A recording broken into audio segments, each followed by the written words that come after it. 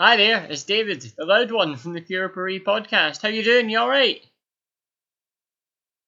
Good stuff. You been up to much?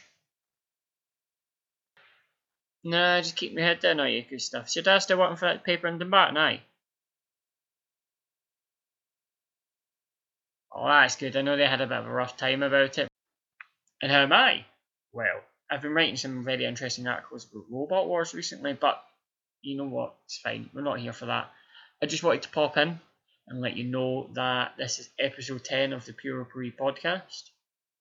To be honest, we had recorded episode 9 and 10 together, which is why you're going to get an odd jump right back into a conversation because you didn't do an intro at the start.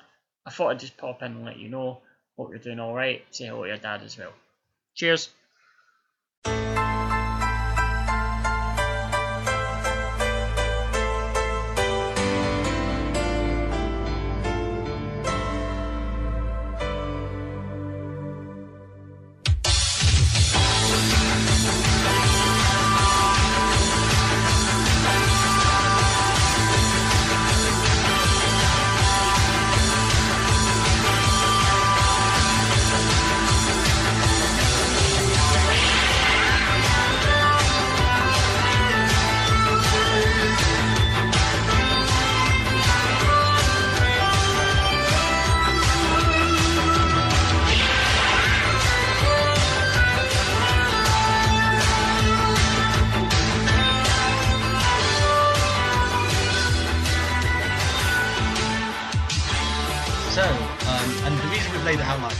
We've done Ibushi versus Yoshihiko on this trio of matches we've selected, which was mine.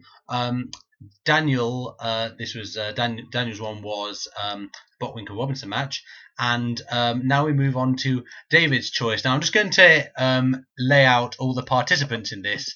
Guys, if you want to have a piss or put the kettle on, it could take me a while to go through everyone in this match. So this is from Toryumon on the 30th of August 2003, so we're getting a bit more modern now. It is, if I fuck any of this up, please forgive me. So it is a four-way elimination trios match for the UWA World Trios title, and it is the champions Shin M2K, consisting of Dragon Kid Kenichiro Arai and Masaaki Mochizuki, against Italian Connection, made up of Condotti Shuji, Milano Collection AT, and Yoshino, versus Do Fixer, made up of Genki Horiguchi, Magnum Tokyo, and Susumu Yokosuka, versus Crazy Max, made up of Sema, Don Fuji, and Suwa. Yeah, I fucking did it! There you go, well done. Bit of a word salad. Now, as for who these people are, we'll get to that in a little bit. Before we continue, right? I need to come forward here and be open and honest with you. I'm so sorry that I picked this match. I'm so sorry. I'm not. Because it's amazing. I'm not sorry you picked it. Oh my fucking god. You cannot you cannot take notes on this. I think what we're going to have to do really is, so at least we have some sort of structure in what we're talking about. What I did was I picked out sort of key moments, like your Football Manager highlights. It didn't show you the whole game, but it gives you a snapshot of what it was about. And I think if we touch on those going along, like we did for the Ibushi Yoshihiko match, it might give us a bit of a through line, so to speak. But before we start, David, so why this match in particular, aside from a desire to thoroughly confuse and terrify us? Well, I remember, this was been a couple of years ago actually that I found out about this match. I kind of have a thing where if somebody tells me a match is good, I'll give it a go, regardless of what it is. So, for example, something like Botwinkle and Robinson, something like this. If somebody says, I always try and have a sort of a vague working knowledge of pretty much every major promotion in Japan. So Toryumon, a lot of people will know about Michinoku Pro, will know about Kai and Tai. The Michinoku Pro, the trios matches in the late 90s. They also were in ECW, they're barely legal, and you also had Taka Michinoku and Sasuke in WWF and Canadian Stampede, things like that. So a lot of people, M-Pro got a bit of a cult following because of that, because they're in ECW and then on Canadian Stampede. So a lot of people, and I love Impro. I love, like, for example, like Grand Naniwa, the Crabman, and Super Delphin, and So Sasuke. Love those We'll guys. absolutely be doing an episode on Michinoku Pro. But even, for example, like, Please. there's one, there's a SummerSlam 98 match. It's Kai and Tai versus the Oddities. Do you remember this match? It is so much it's fun. so much fun. It is fantastic, and it was such a again. It's avant-garde. It's not as bad. It's not as bad as the headlock match we mentioned earlier, but it is very much. It is a different way of looking at wrestling.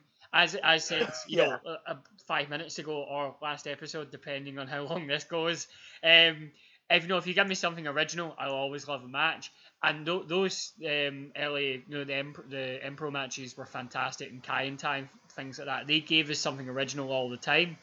Then obviously Ultimo Dragon. I love Ultimo Dragon. He's one of my favourites. He stayed at my wife's cousin's house. They made him dinner. It was amazing. Like my. What does Ultimo Dragon eat? Just like baby tigers. No, it was pie mash. You got, I don't know. Pie mash. I hope it was, or maybe they went to like Subway and got them something. I don't know, but like. Give him a pizza crunch. Yeah, exactly. Pizza. Well, it was Motherwell, so yeah, it probably was. But because I remember my wife told me, because I was like, oh my god, Ultimo Dragons at Motherwell Concert Hall. Oh my god, I need to go. But it was also the night of my stag do, and also my birthday party, so I couldn't go. And I was so tempted to get everyone to come out to watch Ultimo Dragon with like 80 children in Motherwell Concert Hall, and I thought I'm not that bad, so. But he was telling me afterwards, he was like, oh yeah, you've heard of Ultimo Dragon before? My wife was like, yeah, I love him. He said, yeah, he stayed with my cousin Susie. I was like, what?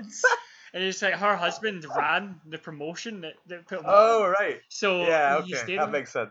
And like the next time I seen her, like literally the first time I went up to her, she said, "Hi David, how are you?" I'm like, "You're the Ultimo Dragon!" Oh my god! Like, she's like, "Wait, what do you mean Yoshihiro?" And I was like, "Don't, you called him by his name! Oh my god, you're first name exposing the business. Whoa, you fucking kayfabe breaking bastard! No, I was like, "Oh my god, you're first name terms, he's your friends." No, like, and then she's like, "He's like the loveliest man ever," and I was like, I fucking love him so much.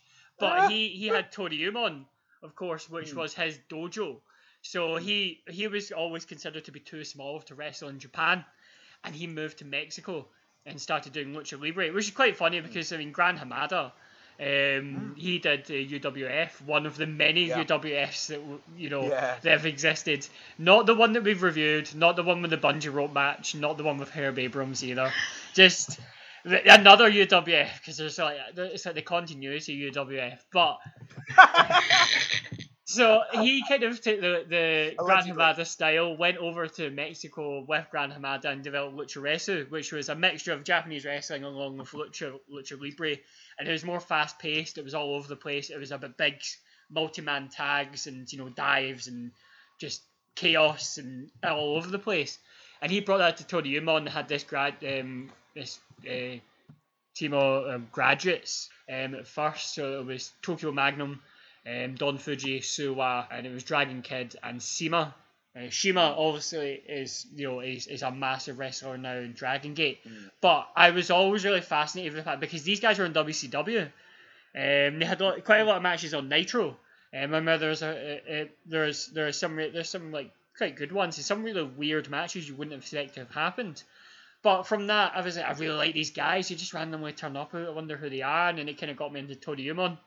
And people recommended this match. They're going, this is the pinnacle of Toriumon. And now, obviously, Toriumon, when Ultimo Dragon left for WWE, he kind of took the Toriumon name with him, and then it became Dragon Gate. So there is a lot of people who are really into Dragon Gate. I personally am not, because it is so, you need such an investment into it. Because it's literally just like, at this point, it's like 15, 20 years worth of storylines. It's like jumping into a giant DC or Marvel comics arc. Exactly. Without any knowledge of the you know who's involved or what's going on. It's like it's very impenetrable sometimes. It's like I watched season 2 of The Wire with my dad, and he hadn't seen season 1. Oh God, Christ! With Vladimir Kozlov. Yeah. So like a lot of people really love Dragon Gate and always put it over. I'm not too big a fan just because it is such a heavy investment. But Toryumon, I always enjoy watching Toryumon matches because they're so fun and they're all over the place. And as I mentioned in the last review we did, wrestling is at its peak when it makes me feel 9 years old. And there's nothing that makes me feel 9 years old more than 12 masked men diving about and doing stupid comedy spots. Yes. There is nothing finer in life. So it really, and as well as that, because it was a fatal 4-way trios match, it's not something I've never seen before. I'm like, this could be an absolute disaster, and I'm like that morbid curiosity. You want to see what happens. It's like that 15-woman single fall match that was at WrestleMania 30, where they just like to put everyone in one match. Yeah, you're just like, what's this gonna be like? Yeah, and it was actually really. I actually was really surprised by that because obviously that was after the Undertaker streak match. So at the time when I was there, I didn't really. I was weeping in the toilet somewhere, so I didn't watch it. But when we watched it like a couple of months later, I was like, "Fucking hell, this is actually. I actually really enjoy this. It's just all over the place and it has that weird ramshackle charm about it. It's all being held together with gaffer tape and can fall apart at any point."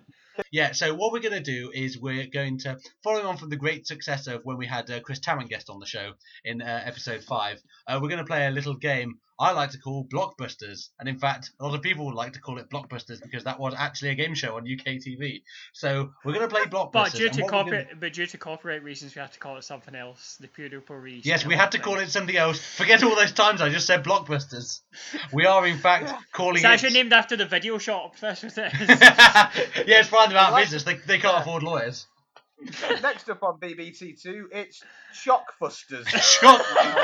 We'll go with that. We'll go with Shockbusters. No, I've got it. Shockmasters. Yeah. Yeah, that's good. That's good. So what we're going to do is David is going to act as the quizmaster, and as a way of introducing sort of the performers in this match, he's going to give us a brief little description, and then Daniel and I are going to have to guess who he's referring to. So David, would you like to take it away?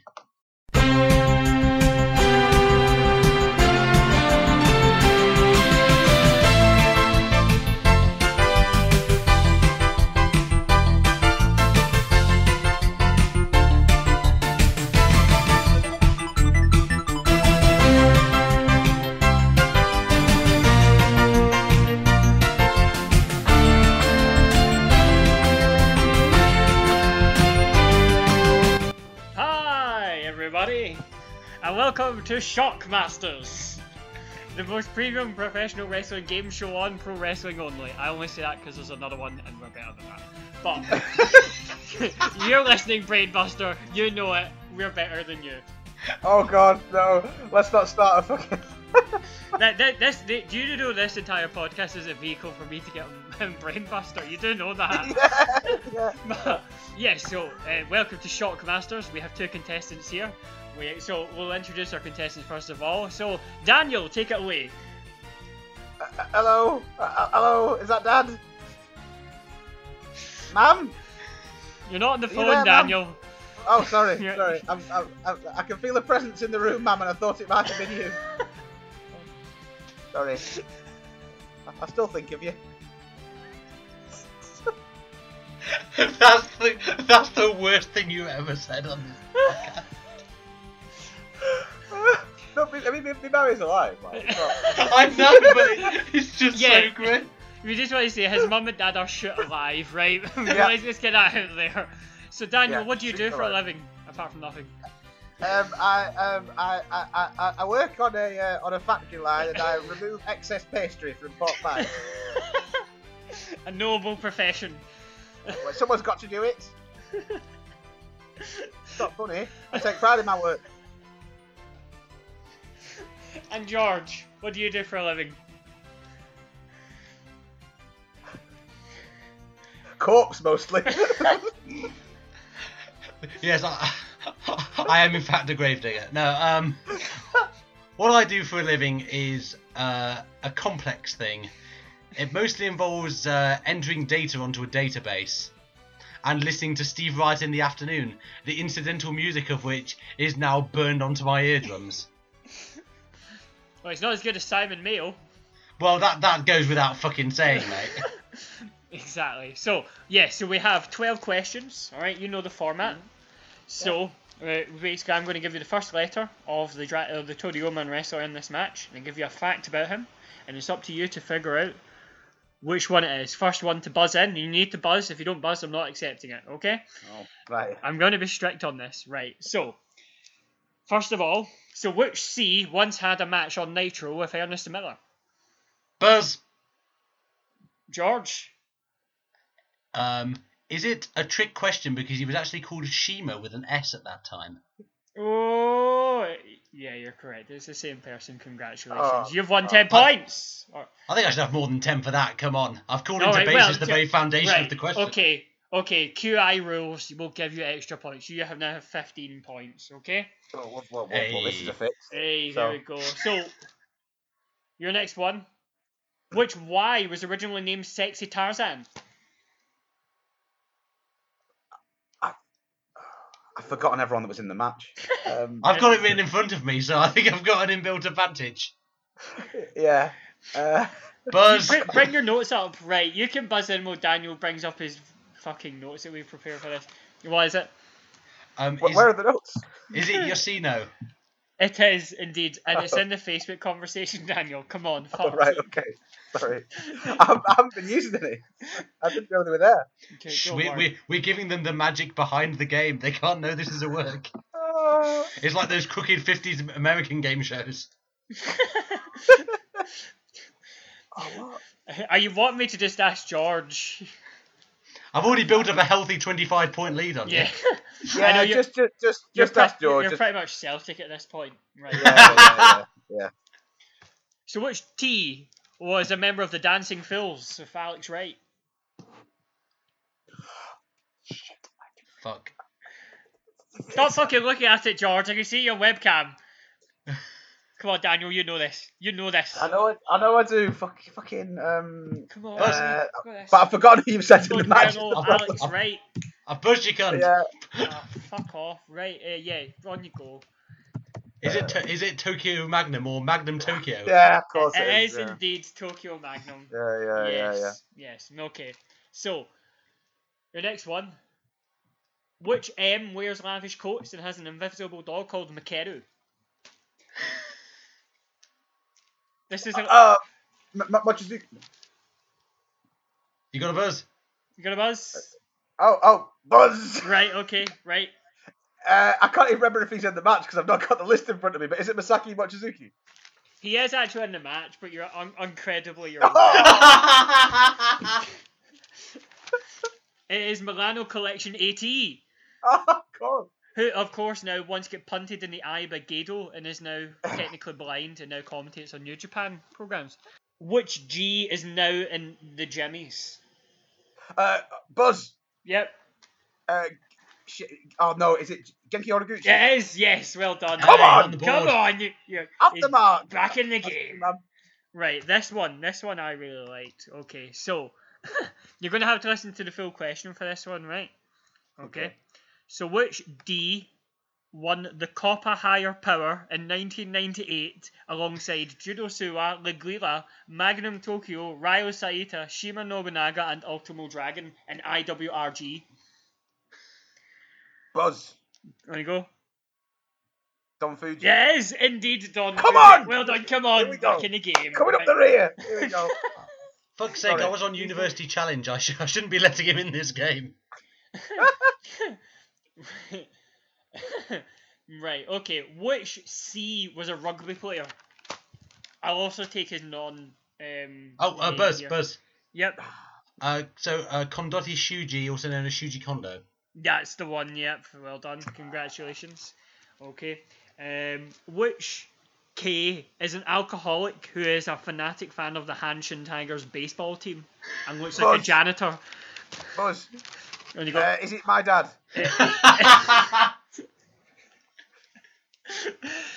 I'm going to give you the points for that. It's not the right Fuck's answer. sake! I'm going to give you the points for that because I want you to win. This is the working class here. I'm fighting for the working class. Yeah, I'm literally doing this without the notes as well. I've deliberately decided to do it without, even though I've got access to them now. I mean, do you mean to imply, you impertinent mountebank, that I'm not working class? You're from the fucking south and you know it, right?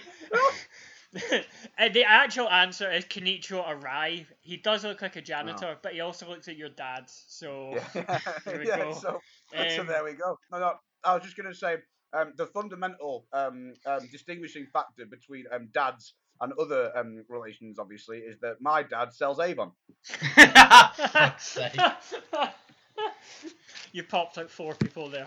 Yeah. Which D once had a match which was actually really quite good with Eddie Guerrero on Nitro? Buzz. Daniel got in first. Fuck you! Dragon Kid. It is the Dragon Kid. Come on! Come on. Right. Come on, you buddy! Right, okay, so what we've got. Right. Which S was a backing dancer for Tokyo Magnum? Buzz. I forgot. He's buzzed, bastard. My buzz was audible. Right, it was an audible buzz. Yes, Susumu Mochizuki. Right. Which of these competitors was wrestling before Toryumon? Ooh. And it starts with M, by the way. This is the worst quickfire round of all time. Oh, Buzz. Yeah, there we go. Was it?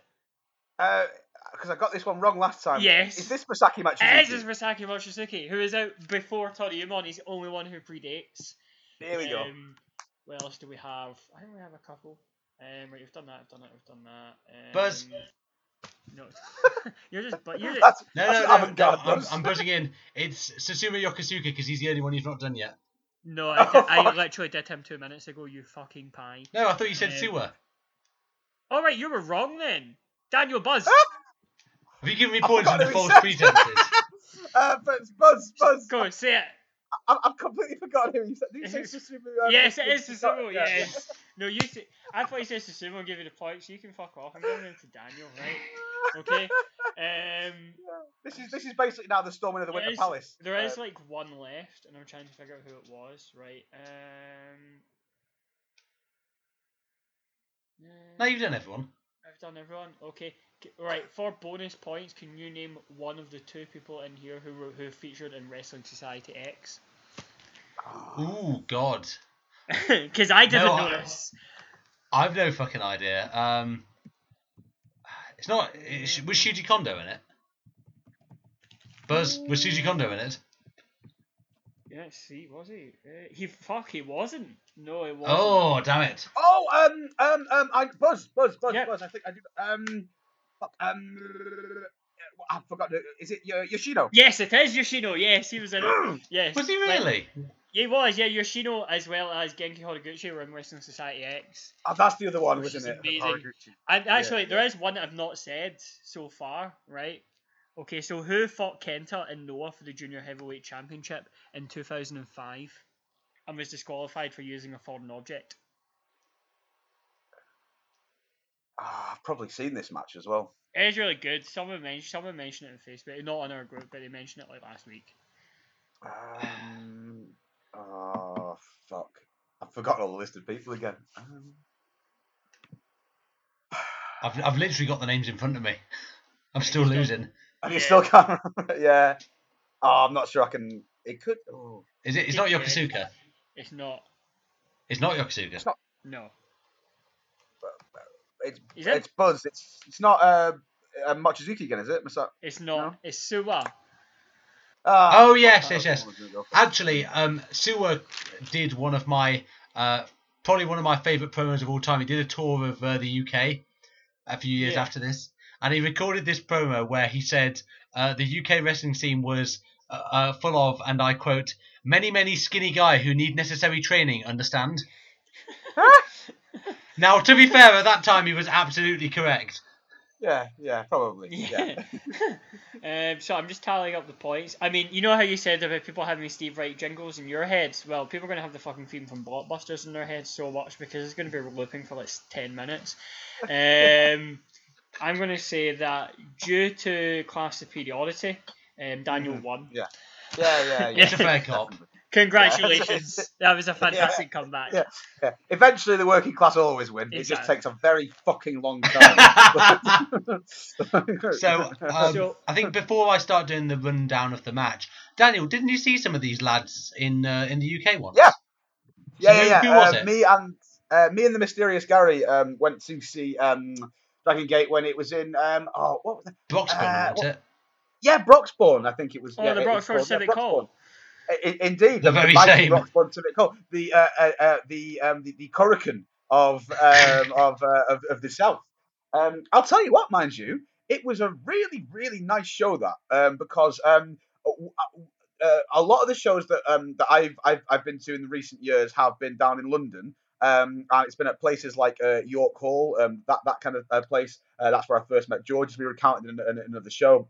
And to be honest, like the thing that gets me a little bit about York Hall sometimes is that it is a venue that's quite famous, and it's often used for other events. Like, it's famously used for boxing. A lot of amateur boxing happens at York Hall and things like that. There's a lot of other big events, and they have security on the door, which is, I think, quite unnecessary a lot of the times, given that it is just a bunch of wrestling fans going to have a good night. I mean, I'll be honest, I'm usually saying this because I'm trying to sneak in some kind of contraband cheap alcohol, because this is London and it's like £4 for a bottle of warm plastic like beer that you get at the fucking the counter. So that is my gripe. But Broxbourne was lovely because it's literally just a leisure centre. And to give people an idea of what that's like that are from America, it's probably kind of similar to what I guess like VFW halls are like in America in some ways. There's like a big hall there. There's usually bits where people can go and play like different sports. There might be like a room where you can play squash or like badminton or whatever. There's sometimes like a basketball court or an indoor like five-a-side football thing or whatever. And it was basically just in this little leisure centre, and it had a bunch of seating, sort of tiered seating on one side, and then just bits around. Basically, anywhere you sat, you got a great view of the action. And it was just a little Dragon Gate show. And I'll be honest, I never know how this can possibly make any money for Japanese companies, given how much the flights must cost and all this kind of stuff. I'm never sure, because it wasn't as if it's a big capacity place or anything, but it was a great show, headlined by Ricochet versus Tozawa, which was a great match. Really just, full throttle, loads of charisma from both guys, and really good fun. Yeah, other guys on the show as well were Yoshino was on the show.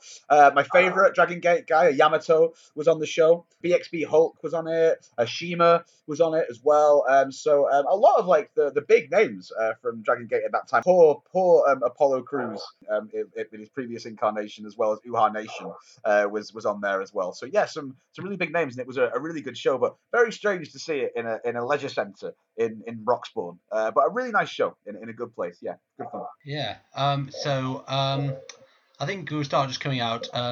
I've made a few. Basically, when people come out for a match, I always make a few notes on their appearance.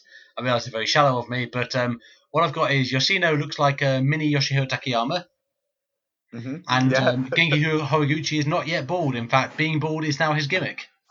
Yes, Cult Psychology, as it's known. Yes. In fact, we'll get to the psychology of baldness later. Sounds like something Verso would release. Or something Larry David would complain about. But next on BBC4, The Psychology of Baldness. Featuring Larry David. what I've got here, also noted, Crazy Max, which is Seema, Don, Fuji, and Suwa, for those keeping count at home. They all have a pose where they show their titties, and I've no idea why this would be. This sort of stuff aside, I had this moment where I was like, okay, so there's 12 people in the match, but so 4 teams, it's a 4-way, and I assumed it'd be like one of those matches where like teams tag in and out, and there's only actually 2 teams actually active in the match at any one time. And then I've just got written in capitals, "Oh God, there's 4 guys in at once," as if I didn't think this would be enough of a fucking nightmare to keep track of. Like, Jesus Christ.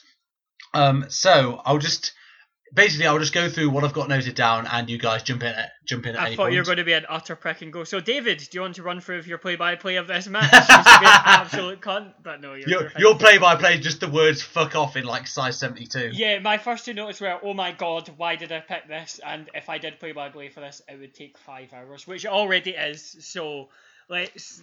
Yeah. Yeah, Horiguchi opens for some reason by doing a sort of zombie head tilt and tags in Magnum, who pretty much immediately gets triple stomped. which is, if we maintain that the double foot stomp is silly, then surely 3 stomps would be 50% sillier. Now, he avoids a triple drop kick. We'll see a lot of moves done by multiple people at once in this match. Runs wild a bit. There's a really nice combo early on where Milano monkey flips Magnum Tokyo into Suwa, who then drop kicks him. And then as he staggers backwards, Milano gets a sunset flip on Magnum. Now, this sort of sets the template for what you expect in this match. It's not one of your WWE triple threats where they sort of rotate in and out. It's like, all right, we're in the ring for a few minutes and you're selling on the outside. And then, all right, now you sell on the outside and we'll do some spots. This is lots of, quite inventive spots involving multiple people, which have a great deal of technical difficulty to them. And the athleticism needed to pull this stuff off is pretty outstanding. Case in point, Dragon Kid does that sort of. We mentioned it when talking about Ibushi and Yoshihiko. Actually, the deja vu head scissors, where it's sort of like a Hurricane Rana, but you're facing downwards rather than upwards as you're doing it. He does that, but as he's doing it, he transfers from person to person. So he starts off head scissoring one dude, and then he sort of flips off him and finishes the head scissors on another bloke. Absolutely ridiculous stuff already to start off. Dragon Kid's still wrestling. I think a lot of these people are still active wrestlers. Most of them in Dragon Gate. Like Yoshino is, Dragon Kid. Yoshino's still good as well. Yeah. Don Fuji, I love Don. He's still wrestling. He's like my favourite Dragon Gate guy. Susumu, Shuji Kondo. Like, in fact, actually, looking at it, aside from Milano and Suwa, who had to retire due to injury, and I don't think Magnum Tokyo wrestles anymore. Magnum had an injury as well. He retired due to injury. Did he? As well. Right. Yeah. Everyone in this match is still wrestling, which, considering like 14 years on from this of doing this style, is something quite remarkable. Alliances get made and broken on the reg in this, which actually is a nice microcosm of how Dragon Gate actually books.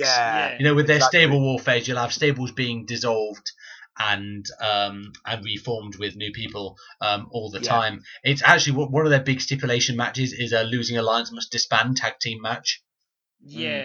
And they get really heated. They because people it's a lot more like a football team. It's like imagine if you went to for example, if you went to City versus United and the loser must disband forever. Like you would never see Man City again, and people really get behind it, and they don't want their team to lose, even though those people are going to be there still. It's just if that was an actual stipulation, I'd end up in prison. We can only hope they do that for Rangers and Celtic, although to be fair that has already happened. Craig White and tickets are sort of that. Baba comes in to make the save for Celtic right at the end. It's okay, lads, I've got some Semtex and a shipment from Libya. Anyway, but so the unit disbands match is a really big thing because people really get behind their unit and that is their team. So them losing is a really, really big thing. So those matches are really, really heated, and a lot of the time you find that if people who are into Dragon Gate, because it's such a heavy investment, you've seen that these people grow over 10, 15 years. Seeing this unit disband, they regularly make the top of the next year list at the very upper echelon, just because they are so emotionally draining, really emotionally draining. They take a lot out of you. To be watching them, so and sometimes basically what happens is the losing faction will splinter. It's like when Blood Generation split up. Half of them went on to become the Blood Generation (Marxist Leninists), and the others went on to become Blood Generation (Marxists). So an important distinction to make there, and of course they got merged in two subtly different shades of red. Interesting angle there. Yoshino, I will notice. By the way, we should mention Italian connection as a gimmick. What the fuck's going on here? I'm not sure really, because quite often, because I'm not someone that's been to Japan, and because the only Japanese culture that I imbibe is through kind of like films and wrestling and music and things like that, and I can't read Japanese or anything like that. I do often find that there'll be these kind of these gimmicks used in wrestling or these kind of cultural references that appear to me to like come out of nowhere. But then again, it's no look like British lads, in the 80s or whatever, that were going abroad to football matches and coming back with a load of like Italian high chic sports clobber and stuff. Like, I'm guessing maybe it might come from something to do with like just being into Italian chic or Italian.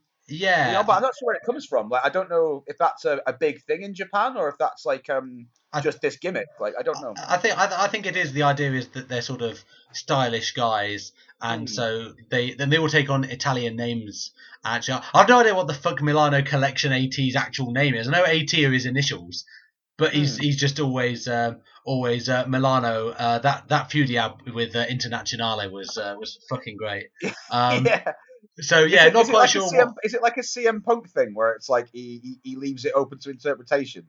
Because like CM Punk's never properly said, has he? I don't think. No, my favourite interpretation of that was when he accidentally shat on the floor during SmackDown, and someone mooted that CM might stand for colon malfunction.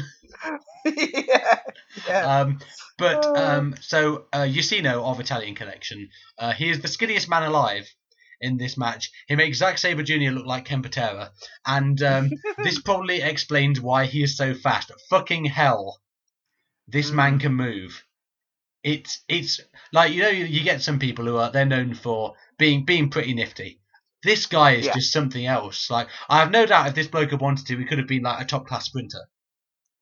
Yeah. Like, I no doubt. Like, no doubt. Yeah. And but instead he could have been in Japan's Olympic team going out in the heats of the 4x100 relay, but instead him and Daniel's dad Kenichiro Arai work Horiguchi's hair. Now this is the first, because Horiguchi now, as I've said, he is bald. That's part of his gimmick. The fans actually chant Hage at him, which means bald in Japanese. Oh, okay, right, yeah. And this is the first attempt I've ever seen. He's going a bit thin on top at working a receding hairline.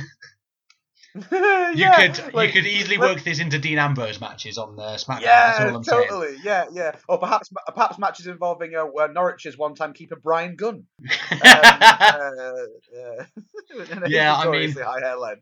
I mean, Horiguchi is taking the proverbial 7-1 opening day home defeat to Colchester United here. That's all I'm saying. So basically, I love this because in wrestling, I love working of weird body parts. You know what I mean? Like, there was a G1 match a couple of years ago where Toru Yano sort of grabbed Carl Anderson's ears. Yeah. And Carl Anderson sold it. And he was selling his ears, but it wasn't a long match, obviously, because it's fucking Yano. But Anderson sold his ears for the rest of the match. Yeah. Like, and that's one end of the spectrum, and then on the other end of like the brutal end of the spectrum, my favorite working of a bizarre thing is just the horrible cut in the hand in the Hotta Kong match. Oh God! You can see like open flesh. It's not. It's a gouge. If working a weird point of the body, like, or an unexpected point of the body, is like a spectrum, this is on one end, and then we've got that maybe at the extreme end as well. Yeah. So I would recommend that. I would recommend that match wholeheartedly. It is harrowing though. Still basically spends all this time the hair work is happening, but just bouncing up and down in the corner until it's time for the sort of like the indie standoff that every indie match has, where they do a sequence and then they sort of stare each other down. And everyone goes, oh. Basically, they do that, but with 4 people, and then apropos of nothing, everyone decides to simultaneously. I laughed so hard at this. Basically, everyone, as if Paul Ellering has only programmed one mind and they're all sharing it. They decide to all get out of the ring at the same time and brawl on the outside. Which is pretty great. And like I say, like Toryumon / Dragon Gate is not the most serious style of wrestling in the world, though it does get really emotionally charged. As David was saying, with these big losing factions to spam matches. Yeah, like, I mean, this is the thing about it, is that I think there's a lot of people who kind of these days, maybe if they have a similar taste to some of the stuff I was talking about earlier, like that I like a lot of the older stuff, they really find it hard to get into. They find it as hard to get into Toramon or Dragon Gate later on stuff as people that are into that style find it to get into, I don't know, a Lou Thesz match or something. Yeah, right? yeah. Like, they find it kind of so difficult. As I say, I try and watch wrestling in context, and there are certain contexts that I feel are more suited to my sensibilities than others. But but when I watch a match like this, I like to give myself over to the internal logic of the promotion and what's going on in it. So. Yeah, I think that's maybe something we can talk about in a moment. But that just reminded me what you said there of that, how there is that some people that listen to this might find this as strange a watch as maybe some people were uncomfortable to watch as the Bockwinkel Robinson match for others. After that, things get very silly as CIMA, for some reason, everyone decides to have so basically everyone who's not on his team decides to have a 9-man clothesline train on him in the corner, and. It's basically like that scene in Airplane where the woman gets hysterical, and they're sort of lining up to try and snap her out of it. It's the Clothesline Express, Michael. It's Cesaro and Raw all over again with the uppercuts is amazing, and it looks like I picked a bad day to stop sniffing glue. Oh man. But and then it breaks down into multiple clothesline trains, after which Horiguchi and Susumu get in a chest slap war with Don Fuji. Now, if you watch current Dragon Gate, Don Fuji is basically in the Genichiro Tenryu or latter-day Jun Akiyama mold of being a salty old man. This does not go very well for either Horiguchi or Susumu because Don Fuji can slap your chest like a bastard. Yes. Yeah. Serious. Yeah.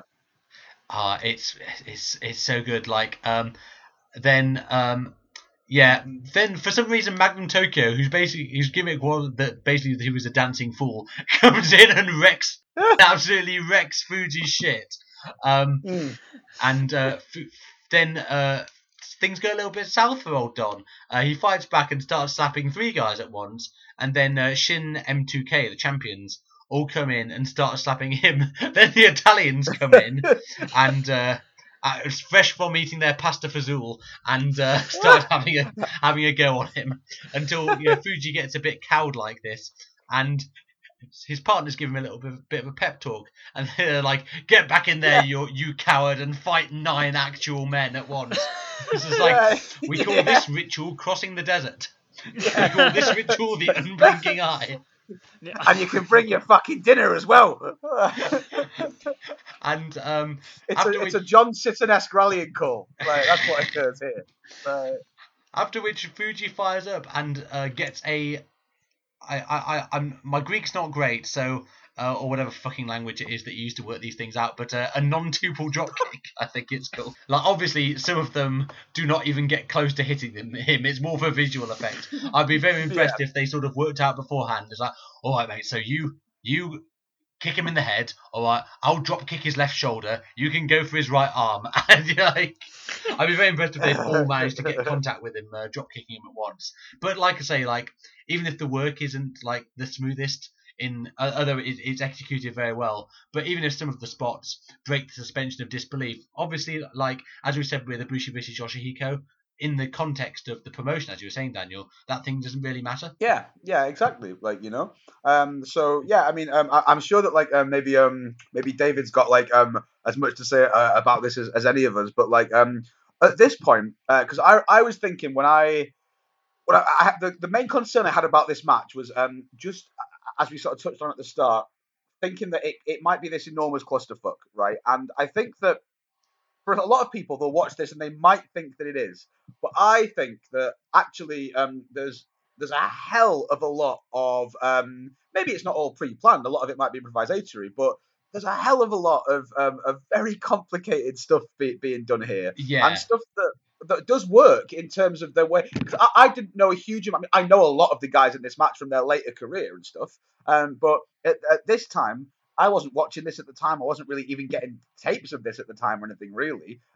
So I was basically, again, looking at the internal logic of this match and how the character. And there was still, despite all this stuff going on, there was still enough room in there for me to understand a little bit about character, a little bit about each team's kind of where they were in the pecking order and things like that, as well as all the chaos as well. So I think that's to be commended. The spot that really stuck out for me was the 11-man submission move, where I think it's an armbar he does. Yes, I was just about to mention that. Yeah. And then somebody grabs him in a move, grabs his leg or something like that, and then somebody grabs the other guy, and it turns into this big kaleidoscopic family tree sort of thing, where you get people just all over the place doing holds on each other. It's incredible. Just this year, it looks like an orgy in a Hieronymus Bosch painting. Just like there's limbs intertwined with each other. Sounds all right to me. I'd really like to find out if they have any road agents or anything like that, or people they always mention about the Young Bucks. Is it Nick Jackson? Nick Jackson has a scientific mind for wrestling and for matches, and he knows how to structure a match, and he they always talk about when they do for example the one at Bola last year, it was him that kind of organised all the spots, the 6-man, I think it's Osprey, Ricochet and Seidel against the Bullet Club, and he's the one who organised all these spots and was able to say, right, we'll do this here, you need to be there, and he has a great mind. And I'd love to see who was it that fought this up, who was the person that kind of structured all this together, because obviously you can have ideas and kind of build on them, but somebody's had to try and coordinate this into a match. It seems like the most impossible task of all time. It's so different from, because Bockwinkel Robinson, you can tell they just called that. I doubt they had any spots planned at all for that. No. Other than we're gonna have a time limit draw, and you're gonna be beating the shit out of each other at the end. They maybe had an idea of the finish, and maybe a vague idea of okay, so at the start we'll work this part and then we'll build up. But other than that, I can't imagine they had too many specifics. No, whereas here you can tell there's a lot of structuring goes into this. But like you say, David, it's not just a collection of spots. There's a flow to it, and there's a logic, and there's some really good character work. One thing I enjoyed actually just before this, the weird MC Escher submission train. There's a bit where Susumu gets Yoshino up for a delayed suplex. And rather than saving him from this, bearing in mind that they're on the same team, Kondo, or Kondoshi Shuji as he is in this, decides to grab Dragon Kid. So instead of saving his partner, he decides, I'm going to have a delayed vertical suplex dick waving contest with Yokosuka. And so they've both got a guy up in the air trying to compete to see who can hold them up in the air for the longest time, which I think is a very cool variation on the sort of power spot that you see people like Dave Mastiff or Brian Cage, people like that doing. Ryback and Elgin do that quite a bit as well. Yeah, but Ryback's not actually that strong, so he can only do it for 10 seconds. That's true, yeah. It's because he's all roids and no muscle. And that's a shoot. I know he's a podcaster as well now, muscles. So I like to think he casts his net wide in terms of listening material. The best part about this is not only do they do the spot, Kondo blinks first and falls over, and then Susumu just dumps Dragon Kid onto him while he's on the ground. which I think is just absolutely brilliant. Things get really fucking mad, if you can imagine that, after this. Ryo Saito, who is was a friend of Genki Horiguchi in storyline, and they still tag together, actually. This is one of the relationships in Dragon Gate that has really transcended all these faction formations and disbandings and what have you. He gets on the apron with a loudhailer to try and fire Horiguchi up. Instead, it doesn't work, and Suwa uses it to twat people. Classic Chekhov's gun style. As soon as that comes out, I'm thinking, right, here we go. It's Jimmy Hart all over again. Yeah. There's a lot of perfectly symmetrical violence ensues. There's 6 sunset flips at once. Yes, I seen that. And they all kick out at the same time. Yeah, Chikara does a lot of spots like this as well. Actually, there's 3 backdrops at once. then there's the Italian Connection get their submissions in simultaneously on Do Fixer. So, and I've got this in capitals, a little person in a monkey suit comes in and starts kicking them. Yes. I'm not making this up. The best part about this is that everyone sells it like Goldberg's come in and starts clearing house. The monkey man runs off, and Yoshino stops the other Italians from running after him as if to say, "Let's fucking realise when we're beaten, lads. We can't compete with that." Yeah. Dust yourselves off. We'll live to fight for the day, boys. Come on. Right. Today's not our day. What I love about watching old wrestling is just like you can sort of appreciate the angle. Okay, this team is on one side, this team's on the other, and then sometimes a random run-in happens, and you don't know who they're involved. Exactly. You've no idea who they are. You've never seen them before in your life. My favourite example of these, although it was involving people that were familiar to me, was I sort of, for a brief period, early 2002, I stopped watching wrestling, and then I got back into it when SmackDown Shut Your Mouth came out on the PS2. So there was a match they did on Raw, and I wasn't watching wrestling at the time. It was Hogan versus Flair, before they did that arena-filling tour of Australia many years later. And it was Hogan and Flair for the title, and with Hogan putting the belt on the line.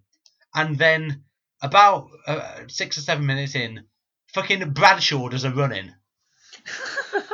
Isn't JBL like main eventer Texan Cowboy? This is like APA, like tag division guy Bradshaw just comes and does a run-in, and then X-Pac turns up. And I wasn't watching at the time, so I've no idea what the storylines were. I'm watching this back a couple of years ago. I was like, why the fuck did Bradshaw and X-Pac just do a run-in on the Hogan versus Flair? But you see on the Bradshaw thing, right? I don't know if I've said this before, but at a certain point, where when Bradshaw begun his rise to the main event scene, right, and holding titles and major titles and things, because he was on SmackDown, wasn't he? I think for a large period of time. I think that's right. He was. But I'd pretty much stopped watching WWF. I'd stopped watching wrestling. In terms of lots of other promotions as well. I was only really keeping up with kind of at that point at the end of the year. Because I think I was at university at that point. Maybe I'd kind of look at the end of the year, see what the matches of the year were, check maybe some of those out. Always watch WrestleMania, that kind of stuff. Some of the big Japanese shows, but I wasn't keeping up with a huge amount. Certainly not with WWF. Didn't look at any gossip. Never read the Observer or anything like that. Not even any websites or anything. And at one point, I remember, I think I was watching a WrestleMania, and I can't remember which one it was, but I had no idea that Bradshaw had ascended to such heights. The last time I'd seen him, when he was still in the APA, and I thought, at best, he's probably still rinsing that gimmick, or he's maybe occasionally being wheeled out in a similar way to sort of how someone like Mark Henry is today. Yeah. I thought maybe he's a bit broken down, but he's still got a bit of cachet, a bit of popularity. He's a big hitting guy. And then I was watching it, and his music came on. His music, I do think it's a great theme, Bradshaw's later theme. And who should come out but fucking Bradshaw in this, like, very much sort of based on his real life gimmick as a kind of horrendous, like, market obsessed, like, libertarian. My mind was and not only that, but he had one of the major straps in the company. And he had a 9-month run with it. Yeah, and people were like totally accepting of this, and it wasn't satire. Like, and it blew my fucking mind. And then he mentioned it was like his 10th month of his reign. Yeah, they were like, oh, and now he's on like his 6th defense or something, and I was like, hang on, like, this is Bradshaw. Yeah, like come on now, like if I want a fucking shitty Stan Hansen ripoff, like there's others, and better, like, but I would say Joe Doring in All Japan is like 10 times the Stan Hansen ripoff that Bradshaw will ever be. I actually quite like it. Well, the spot I wanted to mention was the 12-man suplex. I was literally. I've got written here a sextuple suplex, which is so fun to say. Try it at home. I mean, I love the sextuple suplex. You're right. This is great. Yeah. It's like where somebody goes for the suplex, and then the other guy blocks it, so someone else comes to help him, and then another team member goes to help the one, and they just keep evening up the odds until it goes to the 6. Yeah, they all go over. Yeah. They did one of those at Eve with like Meiko Satomura was doing one of these multiple suplex spots, which was just such a bizarre thing. Absolutely loved it. It gets to such heights in this one that there's barely enough space in the ring for everyone to sort of link arms and do the suplex. It's so funny. Oh man, but I like this though, because at this point it's a bit like what David referred to before, right? This is basically stretching the conventions of what is acceptable in some ways, or certainly visually, like what, because these spots now with the likes of Shikara do them a lot, PWG, you get them even in WWE now and again sometimes, where you'll have multiple people locking on one thing, so as it creates this big sort of human centipede type monstrosity. Yeah. And that's to become a conventional kind of indie-rific or quirky kind of thing to do now. But it's important to remember that Toruman was repping that shit years before. 2003 this match is. When you watch it, bear that in mind. 2003. When fucking exactly. Look at the stuff that was WWE was developmental at the time, was full of people like Heidenreich and Snitsky and Luther Reigns and Mark Jindrak.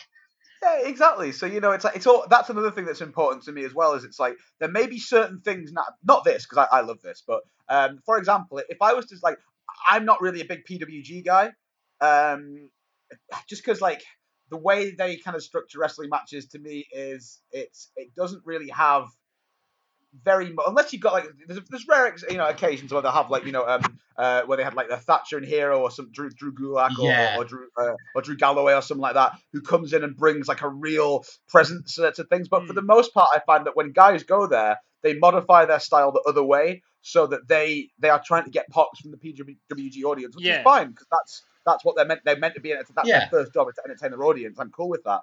But as a viewer, it it's just not a style that really grabs me that much, it kind of bores me a little bit. But for example, when I watch it in this context, when I'm watching it in 2003, where it was kind of very original at this point, that totally works for me. Because it's not overplayed or worn out by this point.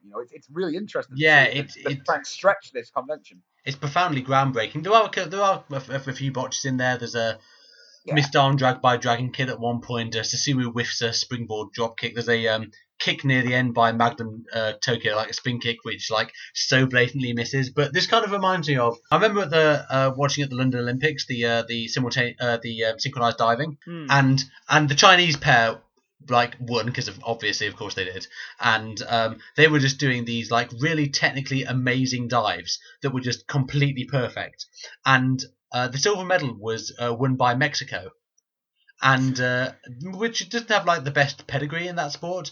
But the thing is, these two Mexican lads, they were a bit rough around the edges. They weren't as technically precise as the Chinese, but they were doing these absolute mad shit dives that no one else was even attempting. And so they picked up points from the judges because of the higher difficulty. And so they ended up getting a silver because on the night, and this might not be the case another day, but the mad shit that they were doing, they pulled it out of the bag. And that's what this match kind of reminds me of. Some of it is a bit rough around the edges, but at the same time, to think of people look at stuff like that PWG match and say, well, Jesus Christ, how great is the athleticism of that? Or someone like Will Ospreay, who I like a great deal, but these guys are doing that sort of stuff close to a decade and a half ago. Yeah. It's pretty impressive when you think about it like that. Yes, absolutely. So just going towards the when the eliminations start happening, things happen a bit thick and fast. All four teams are in this match for quite a long time. So Dragon Kid's the first to go. Actually, at one point before that, as if it wasn't hard enough to keep up anyway, Sewer loses his shirt. Oh God! It's fucking hell! I've just committed to memory the correspondence between your name and what you look like, and now you're changing it. Sewer makes up for that for confusing me 14 years in the future with a huge elevated pedigree to eliminate Dragon Kid and Shin M2K, and they're actually the champions, and they're out first. So this provides a lot more interest for the crowd because they know they guaranteed a new champion. Paul Heyman used to do this trick all the time in three-way elimination matches. And you would think that things would calm down. No, absolutely not. The SmackDown before Survivor Series 2001 finisher buffet starts. Everyone does their moves on each other, and then Shane McMahon runs in with a chair. And then the Big Show does a chokeslam, drop kicks, backdrop drivers, lariats, loads of real big moves. This is completely the opposite of like the start of that Bockwinkel Robinson match. It's just like bomb after bomb after bomb after bomb. And again, in fitting with the aesthetic of this match, that's absolutely appropriate. Horiguchi manages to sneak up during the chaos and pin CIMA with his incredibly over backslide. Yeah.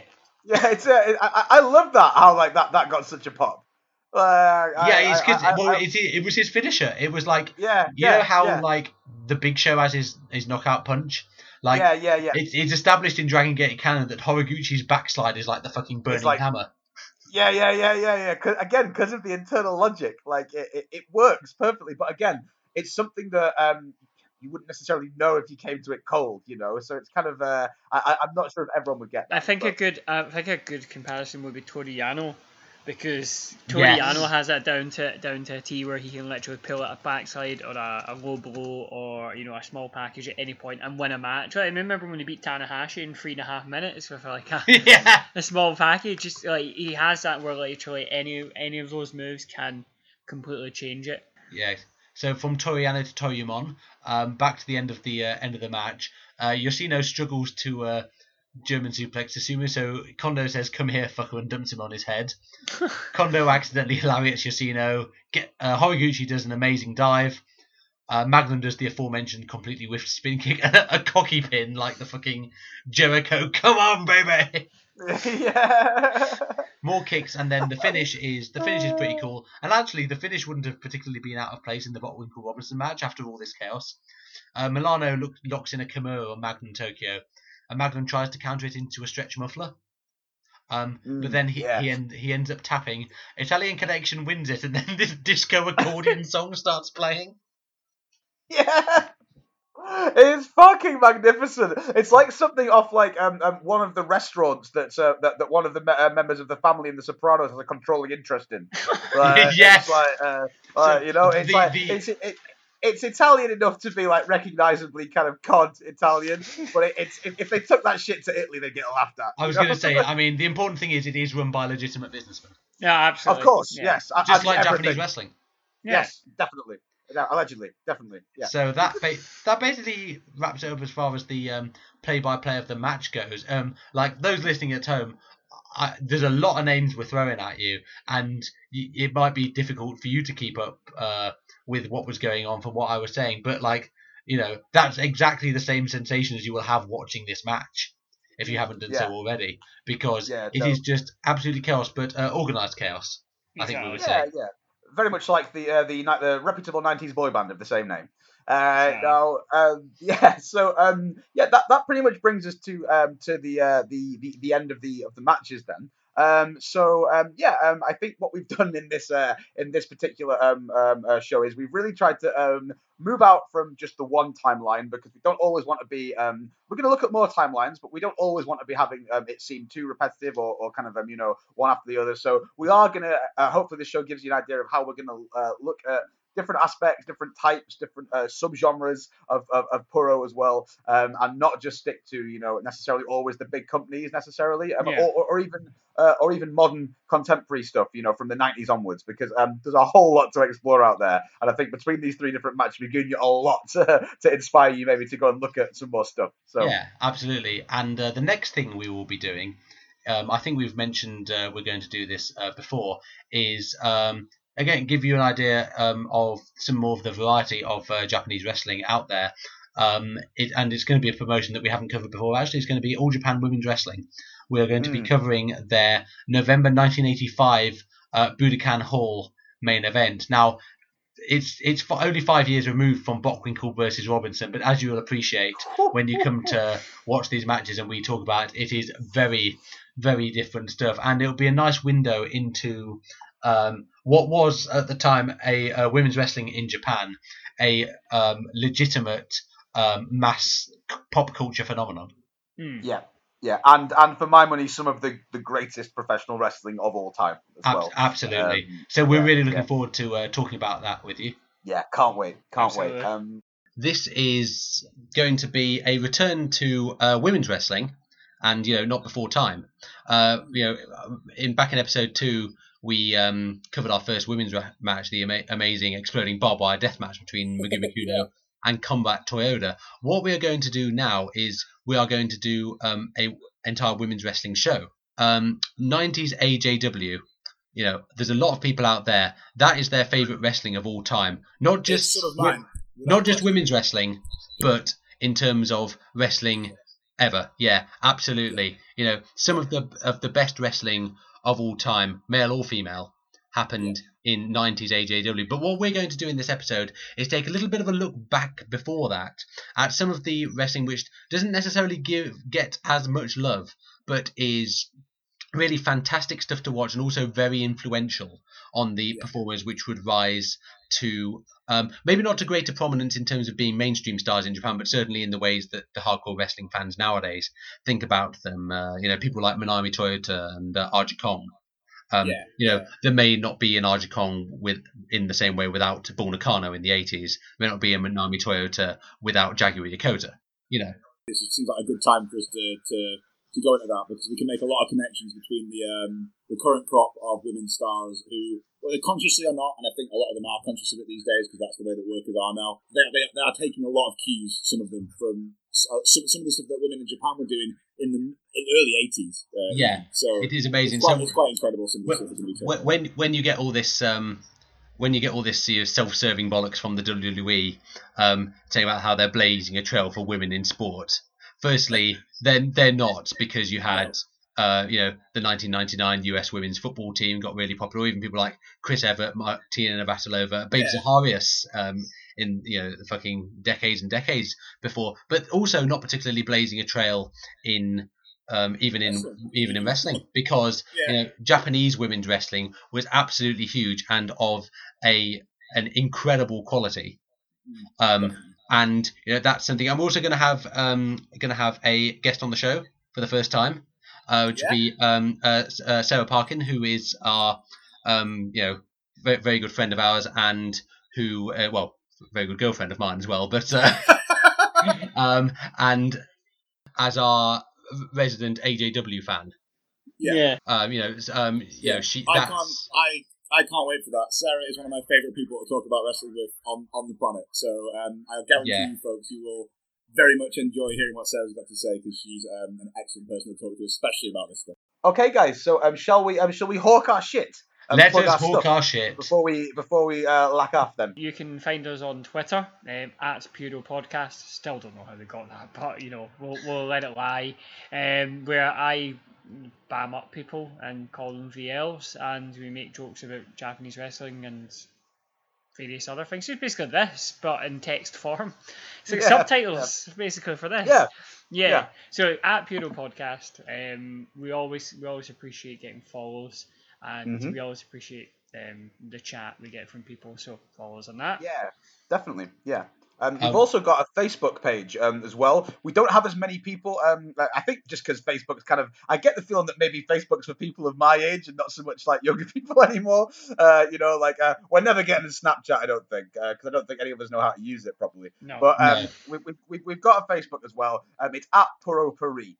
On Facebook, you can find us there, and we'll probably try and do some more stuff on Facebook as well, or maybe hook up the Facebook and the Twitter so they both post the same things or whatever. You can do that. So do like us on there as well. We'll try and be more active on that in the future too. And we are on SoundCloud, which you might very well be listening to us on, the Puro Puri Podcast. You can also find us on iTunes as well, and also with regard to SoundCloud, part of the Pro Wrestling Only Place to Be Nation network.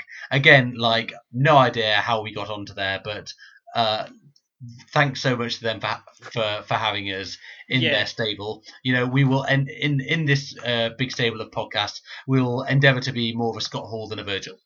Well, this is the thing I was going to mention to you. Do you know that we have an American reboot on the Pro Wrestling Only network? Have you heard of Strong Style History? Oh yes! It's like three guys. It's a good show. It's like three guys from America who review Japanese wrestling from different parts of different time periods. Who thought that one up? That's such a great idea. So it's basically like when they tried to reboot the IT Crowd. See, I like to think of it that it's like when they rebooted The Office and it was different, but in its own special way. Yes, So, that is fair because yes. I'd made them You know sound what I mean? shit, but they're not. Yeah, it's really good. Because those guys do have a really good show. So yeah, if you want to check out other stuff that's kind of similar to what we're talking about, Puro, do check out Strong Style History as well because those guys are good. It's we're David Brent and they're Steve Carell, and that's okay. Yes, so, and of course you've got Brainbuster on there, which is their resident quiz show that's not as good as our quiz show. Which let me be on it. Come on, this combines my two loves, wrestling and quiz shows. David. You don't have to be invited, and like Johnny just has like open invites. You can just message him. Don't expose the business, right? You're going to earn my spot in Brainbuster. Yeah. No, because his criteria on the last post I think he made about it was like, we just need people that we don't care if you actually know anything. We just want you to be funny, which I think gives us all three of us a chance. To be honest. Well, trust me, see when it gets to about Christmas and we're doing a crossover episode of Strong Style History and we have our own episode of Brainbuster, we're all playing against each other. It's going to be great. Yeah, that'll lead to our Take That style breakup, like where you lot will be Bully Barlow and I'll develop a coke problem like Robbie Williams and go up and get fat and hang out with Oasis. Do I have to set up a support hotline for all the people who are missing the ghost shit chat? No. You're all right. You're basically Jason. You don't really need us. You just do it for a laugh. Right, that's fine. We're not having anyone called Orange on this podcast, let me tell you. Barbara wouldn't have any of it. Okay, that's the last oblique references to the Troubles then for this episode. We're out. Thank you for listening, everyone. We'll see you next time. Cheers. Bye.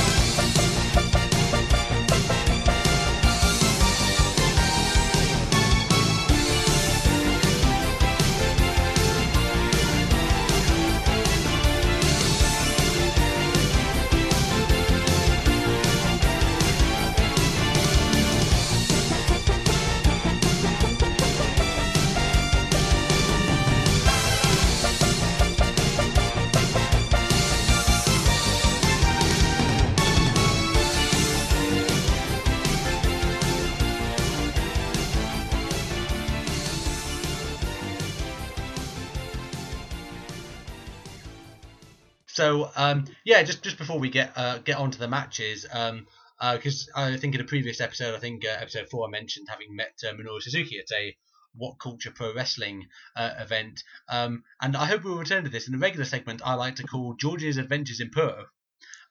So very recently, and I'm saying recently, it was actually this past weekend, but what with the our release schedule running behind the material was actually recorded, I don't know when this is going to be released. If this comes out in 2019, apologies, but recently my girlfriend and I had the pleasure of going down to a Pro Wrestling Eve show in London, and just shout out to Dan and Emily at Pro Wrestling Eve because they're putting on some great shows at the moment.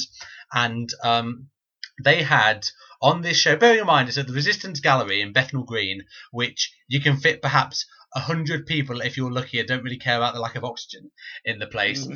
They had, as well as some of the best female wrestlers in Europe, they had Emi Sakura and Meiko Satomura come over from Japan, this is another part of like 2017 wrestling being fucking weird. The idea that Meiko Satomura, probably the biggest Joshi star of her, the generation that came after the last batch of 90s AJW stars, is playing this little venue in the UK. It's actually really amazing, and so I bought Sarah a signed picture of Meiko Satomura. That's right, I am the best boyfriend in the world. And wow. we ended up had a little word with Mako and with Emi Sakura as well, actually, and they were they fans of the podcast, George? I'm presuming they are. They must have heard of us. I think the only reason they didn't gush in great detail about the podcast was just because of they needed to get through a lot of people who were coming to buy their merch. I think in order to do us justice, it's unbecoming of an icon as well, isn't it? Really, to gush. I mean, absolutely. In front of your co-highs, you can't be too fulsome. But no. And both of them perform very well as well in the shows. Emi Sakura, in particular, they actually did a seminar with Emi the next day for some of the up and coming wrestlers. You think of all the people that Emi Sakura has trained in Japan. It's fairly mind-boggling. She has this thing of she's one of these, and you find this. I don't know if it's necessarily an archetype in female Japanese wrestlers, but it's something I've seen. The sort of they play up this sort of quite adorable nature in the way that a lot of female performers in Japanese pop culture do, but also combine it with this real vicious streak. I noticed it last summer. When that show we went to in Tooting, the one where the three big stars from Stardom were on, and in the opener, the BEW show, Mayu Iwatani, who I think also fulfills this archetype. She kicked fuck out of someone's back incredibly hard, and then just basically was it Nixon Newell? Maybe. No, it was the opener, and then she basically Mayu just puts up her hands and goes, "Yay!" She's done this, like really violent act, and she's just having the most lovely time. The other great thing about it all was that Mako Satomura, she has a blog on the Sendai Girls website, and with a little help from Google Translate and a bit of what I would call heuristic interpretation as to what the fuck Google Translate is actually trying to tell you, I can conclude that Mako Satomura went to Buckingham Palace and stood outside wearing this incredible looking winter coat. Yeah. And she looked amazing. I think this is regal. I think this is the first time I've ever seen her wearing something other than her gear or a Sendai Girls tracksuit. So that was quite jarring. The other thing I gleaned from it is a little post she did about Hyde Park. Mako Satomura is a huge fan of the Richard Curtis film Notting Hill. Really? Yeah. I suppose that's like, but is that not just like one of those things that like people that are kind of Anglophiles like, fuck it, what's that other trashy piece of shit? Love Actually. Everyone loves I've actually got students that are, just so people know that listen to this. I teach English as a foreign language, and I've got students that some of them the first thing they talk about when they talk about what kind of got them into wanting to learn English or being Anglophiles was watching Love Actually or Four Weddings and a Funeral, all that shite, like, you know. It just makes me think of the thick of it. Is it the thick of it or in the lip? Where he's like, hello, and he's like, that's enough of the Oxbridge pleasantries. And he goes, what's so Oxbridge about saying hello? And he just goes, shut it, Love Actually. Yeah. I want to know what Hugh Grant's Japanese dub sounds like. Yeah. Now there's a more realistic depiction of what it's like to be fucking mired in the real shit of England. Yeah, that is for sure. And like I say, my personal interactions with them didn't go as far as that. Although I did have a fairly lengthy chat with Nixon Newell, who's worked for Stardom recently, and turns out she's a very nice person, which you kind of want that to be the case. When you meet, it's nothing worse than meeting one of your heroes and finding out they're a tosser. Oh God! And she also has the best theme tune in wrestling. Oh yeah, her theme tune, for those of you who don't know, is the 90s pop song "C'est la vie" by B****, as I believe is the correct pronunciation. Although it should be Becky Lynch. Becky Lynch should have that theme tune. Is what do you like? What is she like? She fights like her dad. Right. Fucking hell. Have you got any more you want to say about that? Sorry. No, that's basically it. I think. Did you mention about Chris? Did you mention about Chris? Oh yeah, we sent Chris Wolf a Snapchat telling her how great she is, and then as if by magic, she won the Neo High Speed title just a few days later. I'm not saying this is like our version of meme magic, but like I'm saying there is a bit of a connection. Yeah. But basically, I'm going to be doing. I don't have a Snapchat, so I might have to, I don't know, get someone else to do it for me. But I think we should just experiment now and see if we can get all of our boys elevated into positions of glory. I'm thinking that if we can maybe Snapchat No Way Jose, let's see if we can't have him headlining Mania in before the offers of pain. Yes. No, fucking trios match. No Way Jose and two of his pals up against the authors of pain and I don't know, Mr.com. You know who's in the offers of pain, don't you? Albania's greatest export. Of course, yeah, exactly, yeah. Right. So, do you want to do an intro? So you were going before we start this match. We're going to play a game in terms of trying. Yeah, to... absolutely. So basically, blockbusters, aren't we? Sorry. We're doing blockbusters. We're doing blockbusters. So what we're going to do is you give the description and the first letter of their name, and I'll try and guess who it is. Because there's so many, and my knowledge of Toryumon is limited, I may get some of them wrong, but I think that will just add to it. We should have both you and Daniel trying to do it. Yes. No. We'll go. I mean, I'll be honest. I haven't watched an episode of Blockbusters since about 1992. Don't worry, no one has. No, but it had a comeback with someone else presenting it. It's never as good though. Like when fucking Simon Mayo. doing It was Simon Mayo. Simon Mayo. Mayo in the morning. You don't get Mayo much on TV. No. Well, you do if you watch Television X. Oh man, I'm not even sure if I understand that one. I've revealed too much. Cut this, I have a girlfriend.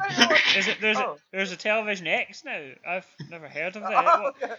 Well, it started with televisions A through to W. I'm still a television Q, mate. Anyway, I'm giving this to somebody else. Jamie! The crossest man in Scotland. Well, if it isn't Humpty Numpty. What is this, surround bollocking? Hey, with due respect, I hadn't finished. If it isn't Humpty Numpty sitting on top of a collapsing wall like some clueless egg cunt, I'm finished. Hi, Jamie. This is Toby. Oh, I'm Toby Wright. I'm son of Zeta. Hi, Toby. I'm very, very pleased to meet you. Please sit down. Now, right, that's enough of all the fucking Oxbridge pleasantries. What's Oxbridge about saying hello? Shut it! Love Actually! You want me to hole punch your face? Right. I'm off to deal with the fate of the planet. Be gentle with them. Oh, you know me, Mark. Kid gloves, but made from real kids. Right, butch and gay dance. This wall story is playing badly. There's a cartoon of you in here as a walrus. A walrus? I'm not fat. I don't even have a moustache. Fuck, they've given me tusks. Walrus? Yes, I know. Yeah, walrus. I can see it's a walrus. Look, we called some builders. They didn't turn up when they said they would. Now, what did you expect? They're builders! Have you ever seen a film where the hero is a builder? No, because they never fucking turn up in the nick of time. Bat builder? Spider builder? Huh? That's why you never see a superhero with a hod. I've got Dragon Kid in a cupboard. Right. No, he's around at my wife's cousins. Eating some jellied eels. And that does it. And this time, that really does do it. Because after 10 years, after 1,200 shows and over 5,000 contestants, it's goodbye from Blockbusters. And can I thank all those contestants for the wonderful performances they put up, and thank you too for the many, many letters you wrote about them. They were magnificent, and I've enjoyed it, I think, more than anything I can remember in my career. Thank you for your support, and to everybody who's appeared on the show, thank you too. Goodbye from all of us to all of you. Cheers.